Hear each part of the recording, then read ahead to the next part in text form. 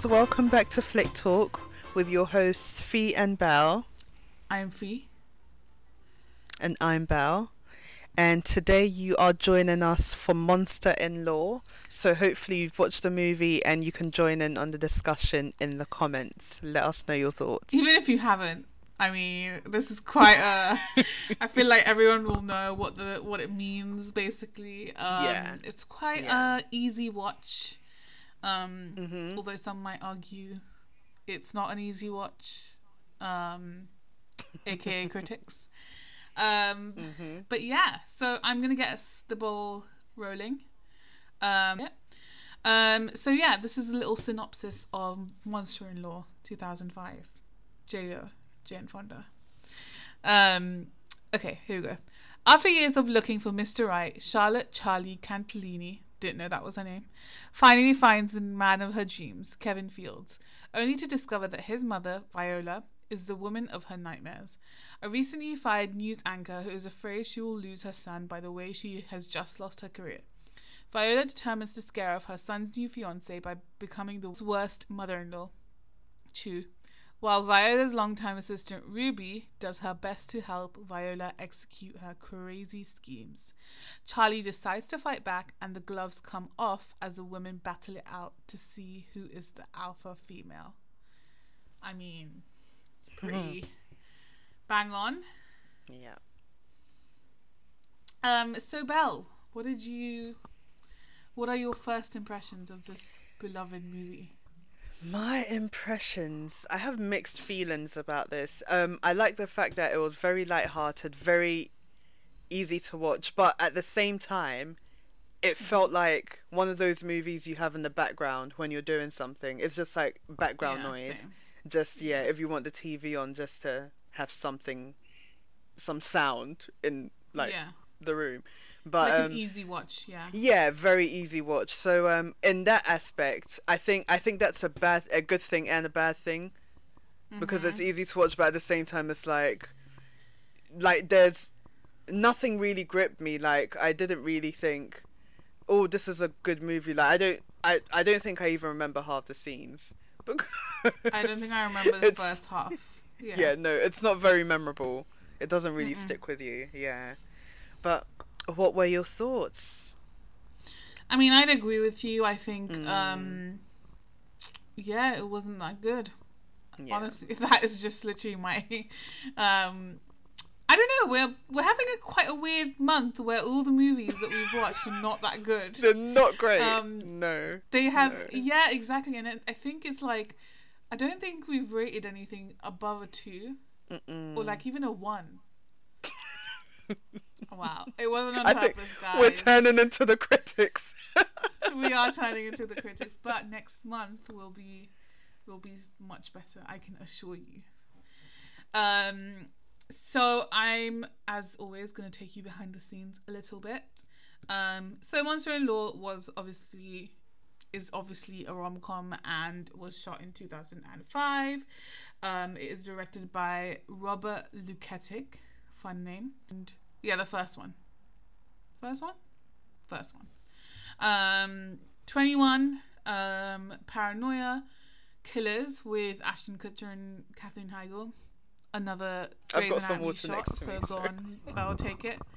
And The Ugly Truth with also Katherine Heigl and Gerard Butler. What's that guy's name? P.S. I Love You. Gerard Butler. There you go. He also directed The Wedding Year, which I don't know if anyone's seen it, but I think it was okay. It wasn't that bad. But yeah, so you kind of get the sense of his filmography. That was not a diss. So it's produced by Chris Bender, who is notoriously known as co-producing the American Pie film series, which are hilarious. It was produced by J.C. Spink and Paula Weinstein. I don't think she's disclaimer Weinstein, but we don't know. Disclaimer, we don't know. It's written by Anya Kochoff. There's nothing else on the internet about what she's written, which is always fun. And yeah, I think that's about. So it was shot by Russell Carpenter, who is a famous, obviously American cinematographer and photographer who won the Oscar for shooting, drumroll, the Titanic, which is another one I haven't watched. You've never seen the Titanic?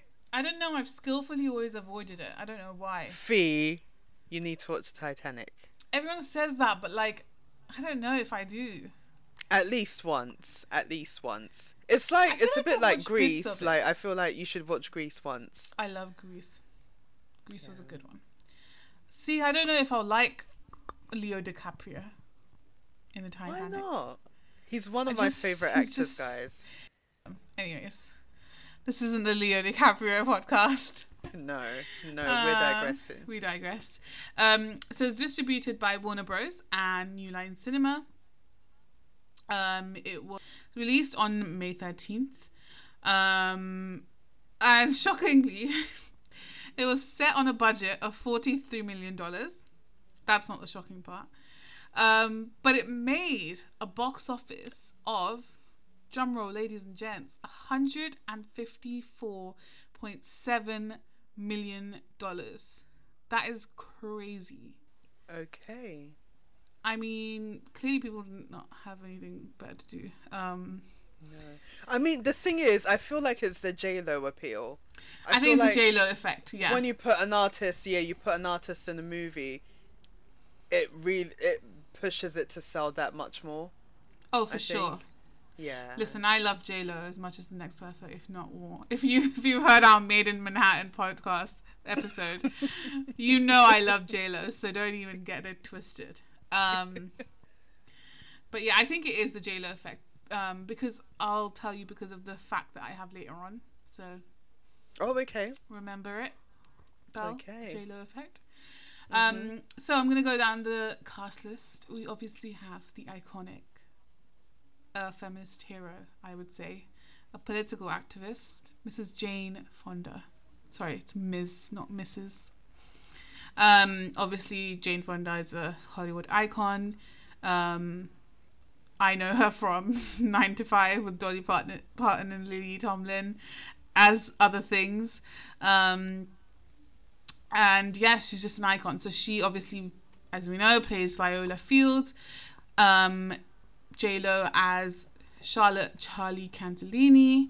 Michael Vartan, who I don't even know him. I don't know if this is a 2000s thing, but I really did not know him. But I think he's in he's not in Law and Order. I'm gonna get this really wrong. He's in like something really famous. I mean, I don't recognize him. Oh, he's in Never Been Kissed. Never Been Kissed, is that Drew Barrymore? He's in Never Been Kissed with... Ah. Yeah, with Drew Barrymore. I don't know if she's the main person in it. I mean, we'll have to wait for that episode. Stay tuned, guys. Stay tuned, guys. We have, again, the funniest person. I love her. She's like the greatest addition to any movie that she's in. Wanda Sykes as Ruby. We have Adam Scott, who obviously I love because he's Ben from Parks and Rec. And obviously we've watched another movie of his, Sleep Year, as Remy. We have Monet Mazur as Fiona. She is definitely on Law and Order, I think. Or like NCIS. I watch both of them because I love shows. I love shows like that. Tell us, Belle. I feel like Shondaland. She has a reoccurring role on, I think it's Law and Order. She's not like, I don't think she's like a permanent member of the cast, but I think she does have a recurring role as like a lawyer or something. I feel like I've seen her on it, but I mean there are so many, like they've got so many Law and Orders. So the one I mainly watch, I'm like, we're like digressing to different shows. Which one do I watch? I think Law and SVU, Special Victims Unit. That's the one I love. Yay, fun time. How can I really don't. I can't watch Law it. and Like, Order, I just do not Criminal have the heart. Minds, It's just like NCIS, blood and like yeah. skin stuff everywhere else. Anyways, speaking of Law and Order, the next character / actor that we have is Miss Annie Paris. Is that how you say her name? Who is Morgan. She is on Law and Order. She's also all my friends' fans over here. She was on an episode of Friends. She was, I think, Sarah or something, and she was Joey's date, where Joey's like, Joey doesn't share food. Yeah. I don't remember the scene, but I remember the line. Yeah. So yeah, she's in that, and she's also in How to Lose a Guy in 10 Days. She's one of the best friends. She's in a lot of things, guys. She's in a lot of rom-coms as well. Then we have Will Arnett as Kit. Will Arnett, you might know from Arrested Development. That's another show you need to watch. Like, just the earlier seasons, Belle. Okay. This is We'll just see. a podcast of the things that Belle needs to watch, honestly.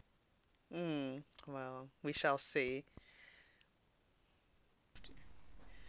Elaine Stritch, a Broadway / film icon again, as Gertrude Fields, and Stephen Dunham as Dr. Paul Chamberlain. Not really a doctor. So I think I'm going to move on to the facts. There's a really fun fact in here, so brace yourself. I'm ready. So, I mean, this is like one of the reasons why it's also really well known is because it is Jane Fonda's first film in 15 years, since the 1990s.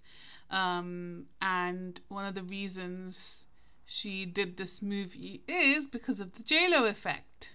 Because she knew a lot of people will watch it because it's got Jennifer Lopez in it. I see. She also has confessed that the screenplay of the movie wasn't good, but chose it as her comeback vehicle because she knew a lot of people would see the movie.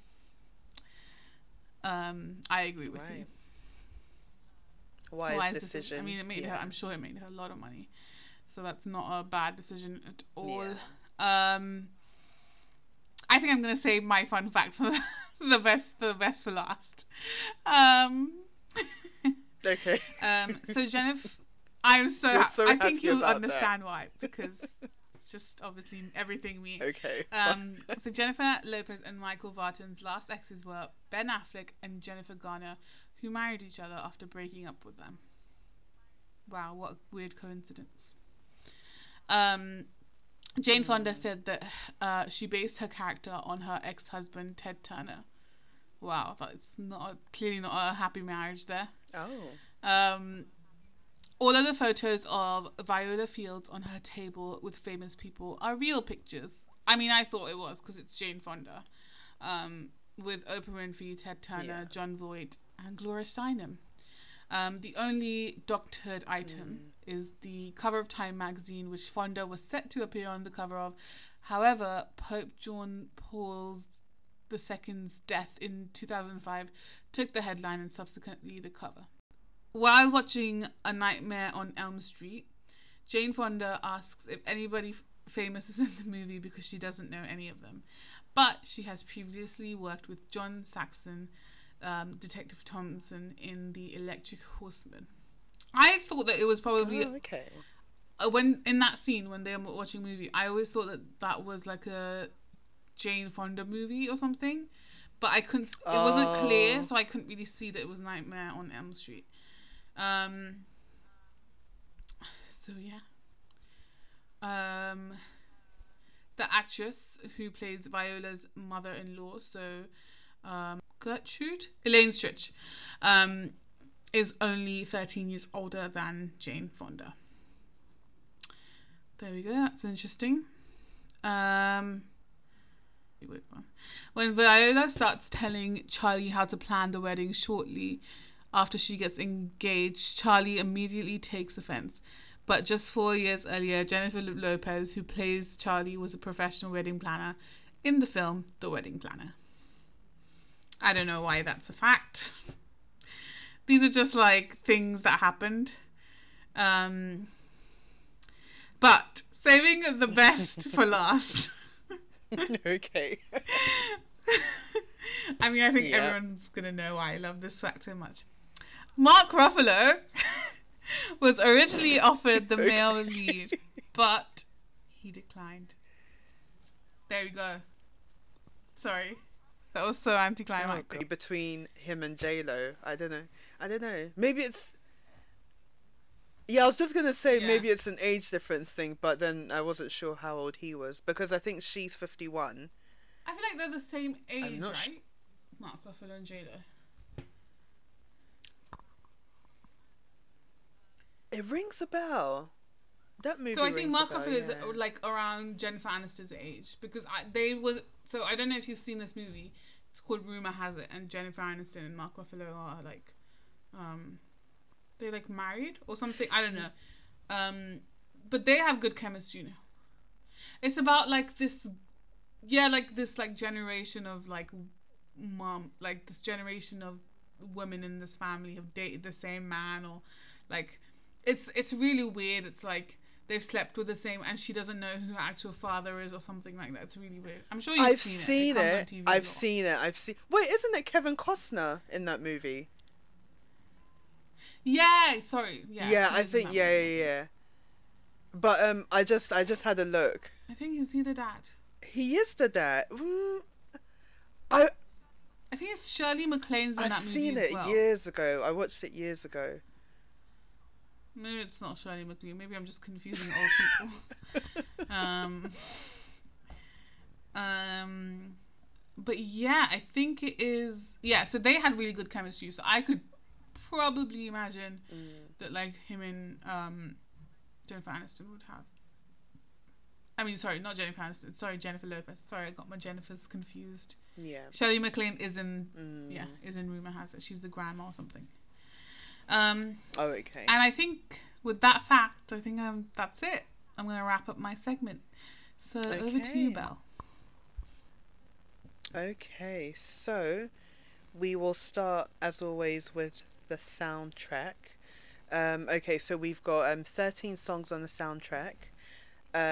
One of the standout songs was 1963, which was by Rachel Yamagata and Mark Batson, and they're quite well renowned, so I just thought it was noteworthy. So Rachel is an American singer-songwriter who started her career as a vocalist in a band called Bumpus, and then went on to become a solo artist in 2001.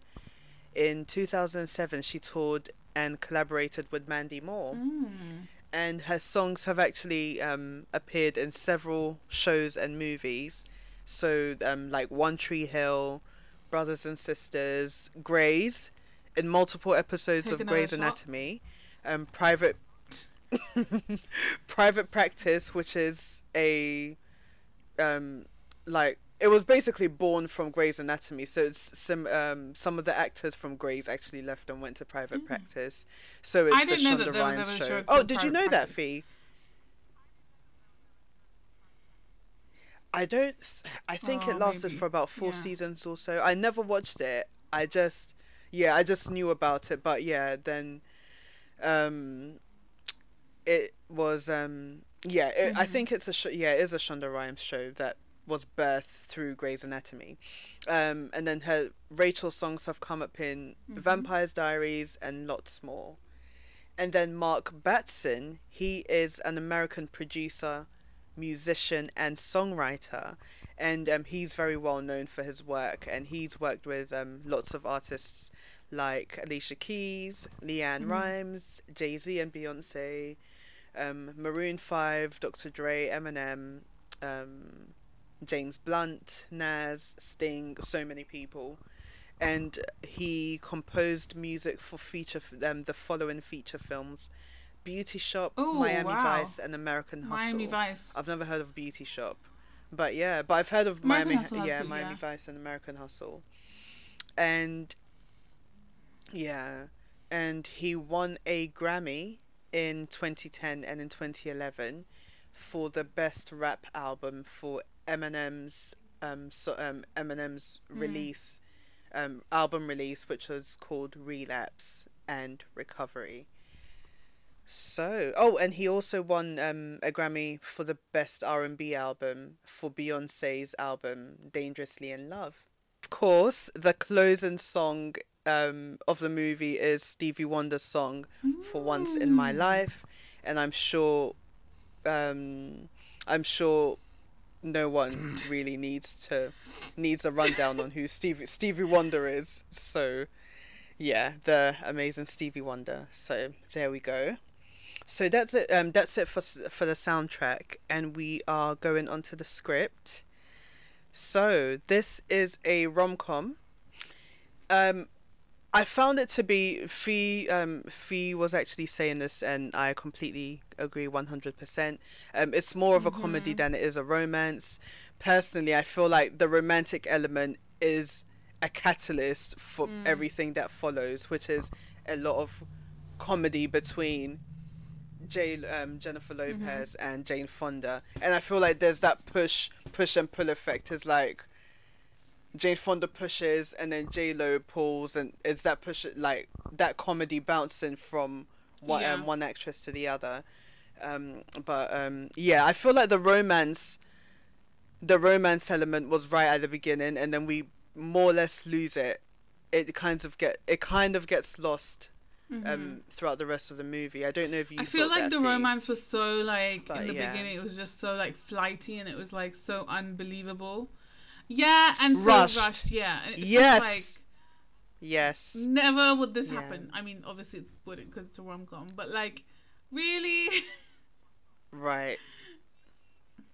Yeah. Fee, don't worry.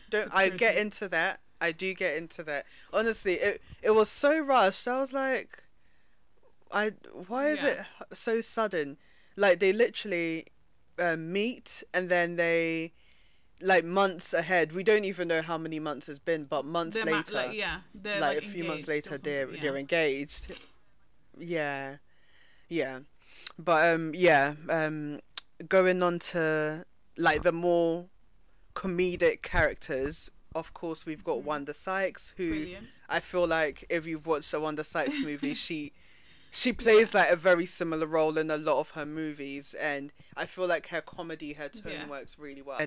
And of course, you've got the comedy between Jane Fonda and Jennifer Lopez. So, on to Charlie's job roles.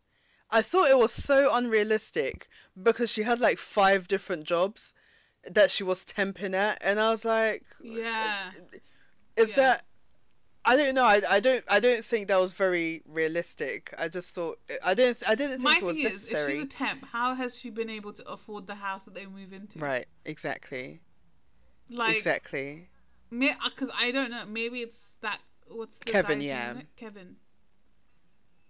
Maybe he has bought it for her, but I mean, no, but it's both. Like, it's, I don't know if they're going halfsies. Yeah, because it's both of their home, isn't it? They both move in together. And she's also not even. She hasn't even. Yeah, it just didn't add up. It was very. Yeah, there were some inconsistencies that I feel like they glossed over, but unless she's like, because she's a dog walker, she's a receptionist at a, what is it? At a doctor's clinic or hospital or something. She's also clinic? It looked like quite a small clinic. So it's like a GP, she's a dog walker. She's like a receptionist at a doctor's practice. She is she works in hospitality with her friends. She literally wears so many hats, and it's a bit difficult to keep up.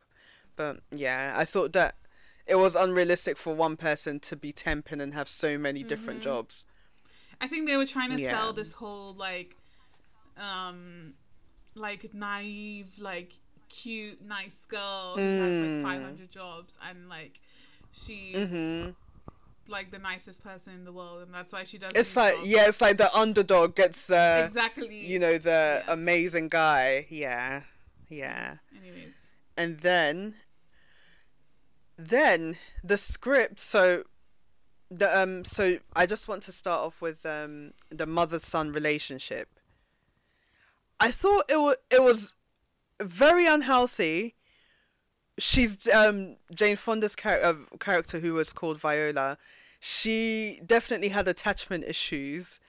She was just literally attached to her son, and it was just not a healthy dynamic. I don't even think it was like attachment issues to her son. I think it was just like, I mean, maybe I think it was attachment issues. Now that, sorry, I'm just going back.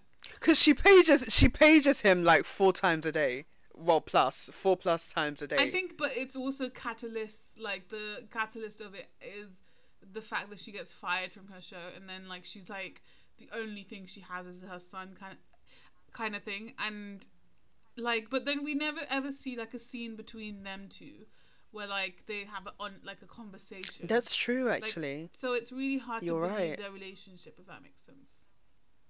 Mhm. I don't know. That's true. Yeah. That's a really good point. The movie Yeah. suggests that there's like this close bond between this mother and son, but we never actually see. Yeah, like I don't think we ever see a scene where it's just both of them, where they have like a one-to-one conversation or like a Yeah. meaningful conversation. But yeah, so yeah, it's interesting that you brought that up because that's very true. And I thought the relationship was a bit too intense, and just with her son, I just thought, because even prior to losing her job, just going back to your point, Fee, prior to losing her job at the very beginning, when she's on her way Mhm. to have the discussion where they say you are I just thought that the relationship portrayed between mother and son was just Mhm. way too intense. Um, Yeah. and yeah, going back to your point, Fee, from earlier, first scene where we meet her, Yeah. she's not lost her job at that point, but she says to Yeah. her secretary, "Oh, page him again." So Yeah. I Yeah. don't know Yeah. if I you saw you that. you Yeah. can Which is remember what. back. He's like, "Oh, his mom keeps paging him," and then we see a shot of her, and she's like, "Oh, did he answer? Oh no, okay, page him Yeah. again." Um, so even before she gets fired, you can see that she's already got a very intense um kind of parenting um strategy, I guess. Yeah. Yeah, and yeah. So yeah, I just thought that wasn't a very realistic depiction. Go ahead, Fee. I wouldn't even. Yeah, I wouldn't even say that it's like a dramatization, because I feel like this is literally. I feel like some mothers do act like this with their sons. I feel like I've seen hints of this, like just crazy and Right. Like incest. controlling. Yeah, and just Mm. like controlling their like boys' every move, and then that's why Yeah. I think. I mean, obviously, I don't agree with the heightened depiction of anxiety in this movie. It's just Mm. it makes people with anxiety seem crazy in this movie, which I don't like. But aside from that, her attachment to her son, I think it's bang on, because some people do act like that, and I have seen real life examples of how Mm. people can go that far for their sons, and Right. are like to the level where they will drive his fiance out. It's crazy, but it exists. So Mm. that's the one real aspect of the movie. I hope I don't ever be 10 in a Oh, motorbike. that's sad. I hope I never Wow. become like that, please. But I think there's a general idea that just people seem to have this thing of, oh, mother-in-laws, like there's always some kind of negative mindset attached to mother-in-laws, which I think is very unfair. But I feel like in this movie they played on it to the point that they just I don't know, it just, the lengths It was that she went heightened, yeah. to, yeah, it was just Yeah. way too much. I mean, to the point that she knew that Charlie was alleged. Jennifer Lopez's character is called Charlie. To the point that she knew that Charlie was allergic to nuts, but put nuts in And her food, tried to kill her. Yeah. and basically tried to kill her. That And is it's I crazy. yeah, I just thought it was too much. Like, and I think it's quite sad that mother-in-laws seem to be put in this box, Yeah. because yeah, Yeah. it's just sad.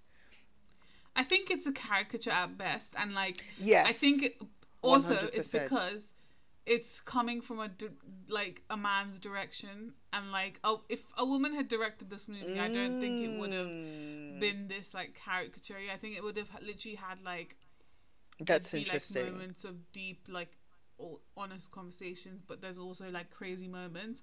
But like I don't think a mother-in-law would ever do something like that. Like I've heard crazy mother-in-law stories, but like I don't think. I mean, I think this is like it's coming from a man's perspective. Like, so I don't Right. trust it. If it was a woman that was directing it, fine. You think a woman would have been a bit more gentle? It would have been more realistic, and like I think it might have Right. even improved the storyline if it was more realistic. It might have been like, oh my god, like I've totally had a moment like that with my mother-in-law, or like, oh, I mean, I understand, like, but like this is just like depicting her as she's crazy, Yeah. she's psychotic because she has anxiety. She's psychotic, Yeah. like doesn't make sense anyway. Yeah. Yeah. And okay, so now going on to the setting. So the movie is mostly set in Charlie and Kevin's house and Viola's house. So we see a lot of scenes going back and forth between those settings. And then of course the elephant in the room, which is that how quickly their relationship develops.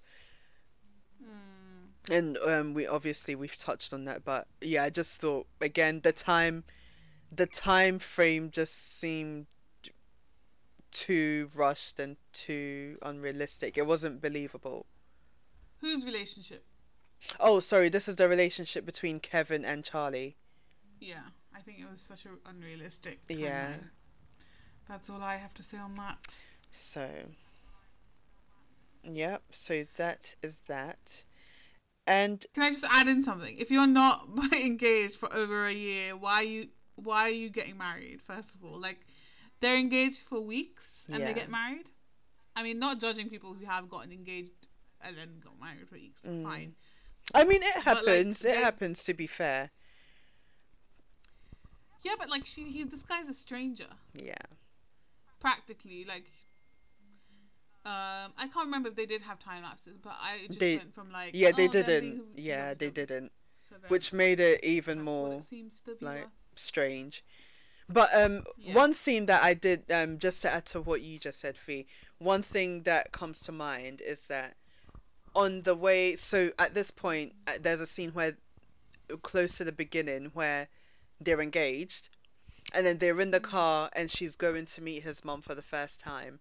And then at that point she's asking him about his dad, and it's like she's like, tell me about your dad. And it's like, so you got to the point where you're engaged but you know nothing, you How do you don't not really know? know him. Yeah. Yeah. So I just thought that was something that they glossed over as well, that it just wasn't, Yeah. there was some kind of inconsistency there, I feel. Whereas, like, she, on, like, the first meeting that they have, tells him about her parents Yeah, and how they died when she was young. exactly. And Like, it just what? doesn't like, add that up. would have been a perfect segue. Yeah, It doesn't to talk add about up. No. Yeah. Also, how has she never seen his mum's TV show? Like, if your mum, if your mother-in-law or whatever, if the guy you're dating's mom is a public figure, wouldn't you go and just like research her interviews just to Exactly. see what kind of person she is? Exactly. I mean, call me crazy. No, I would think, probably yeah, do it's something normal. It's like, if, I don't know, if like Oprah's, someone's taken his girlfriend to meet Oprah, and she's like, who is Oprah? I've never heard of Oprah. Oh, I'd be scared shitless. Yeah. Yeah, exactly. I feel like it seems like that. Like she's just so naively stupid or like naively nice. I don't know. I don't know if this is stupidity or naivety. Like there's nothing, but like, yeah, like research. Yeah. Like so, like you know, so you can chat her up and like get on her good pages. I don't know. That might have helped your relationship a little bit. Like she was still crazy, Yeah. but like you know, you could. Yeah, I think, yeah, that's true. That's another thing I think was glossed over. Anyways. So, yeah. I think it just had a lot of gaps. Like, the movie just had a lot of gaps. It was just like, oh, what's happening For now? sure. And then it just jumps from one thing to another thing. Yeah. Yeah. And now for the critics. I mean, there's not much to say with the critics. I mean, most of them were negative reviews. They but a lot of what they said was they tended to like Jane Fonda, who is obviously an iconic actress. Yeah, but the thing is, they didn't think this was a good movie for her comeback. They thought it was quite poor, which I agree with. Yeah. Yeah, and Yeah. another thing was, I mean, yeah, that was the positive thing that they tended to say, but a lot of them just used this. A lot of them repeatedly used this word. They thought it was stupid. Just thought it was stupid. A lot of them used that word. It just kept coming up. A lot of the critics thought it was just stupid. Like, they literally repeated the word stupid. And right, exactly. And a lot of them thought it was lifeless. Didn't really yeah, I just, they just seemed to like the performance, the actual actors playing the role, but didn't seem to enjoy the script or the plot or anything. They just thought the plot wasn't very well written. Yeah. I mean, I guess this movie made her a bit, that mother-in-law role was very, like you said, yeah, made her into some kind of caricature. And I think that worked against the movie because it's just too much. It's just a lot of over the top moments. But there we go. Hi everyone, it's Fee here. As I've been editing this episode, the audio has been abrupted by a really annoying cackling sound, which is why I've had to cut this episode short to 40 minutes, and unfortunately all our audio has kind of gone to hell, quite literally.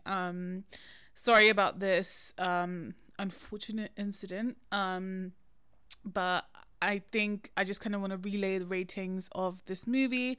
So from Belle, it was a 1 out of 5, and I think for me it's a 1 out of 5 too.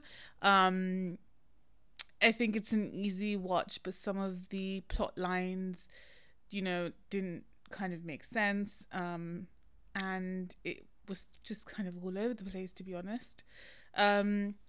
But again, apologies for this disruption. I thought I'd just kind of get in there on behalf of Belle and I and just apologize. And yeah, we hoped you liked watching Monster-in-Law. Maybe you liked it more than us. So do let us know about it on our social media channels. Our Instagram and our Twitter is always at Flick Talk Pod.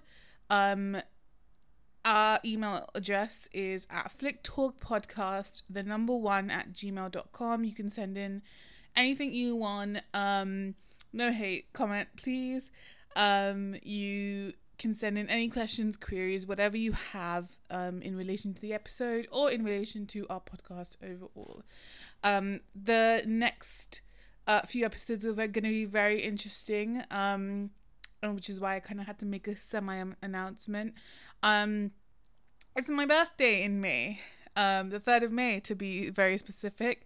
So what we're going to do is have a selection of my favorite movies, and we're going to have a little chat about them with some special guests. Yay, that's always fun and exciting. So stay tuned. We'll obviously let you know about our first episode when it goes. Again, you can always find that information on Twitter, on Instagram. And yeah, we'll let you know and we'll see you there. If you want to send me gifts, you can't. Just donate to a charity instead. All jokes aside. But yeah, again, sorry for this disruption in the episode. But we'll see you with the first kind of birthday special episode. We're still kind of in lockdown, so stay safe. Take care, and yeah, see you in May. Bye.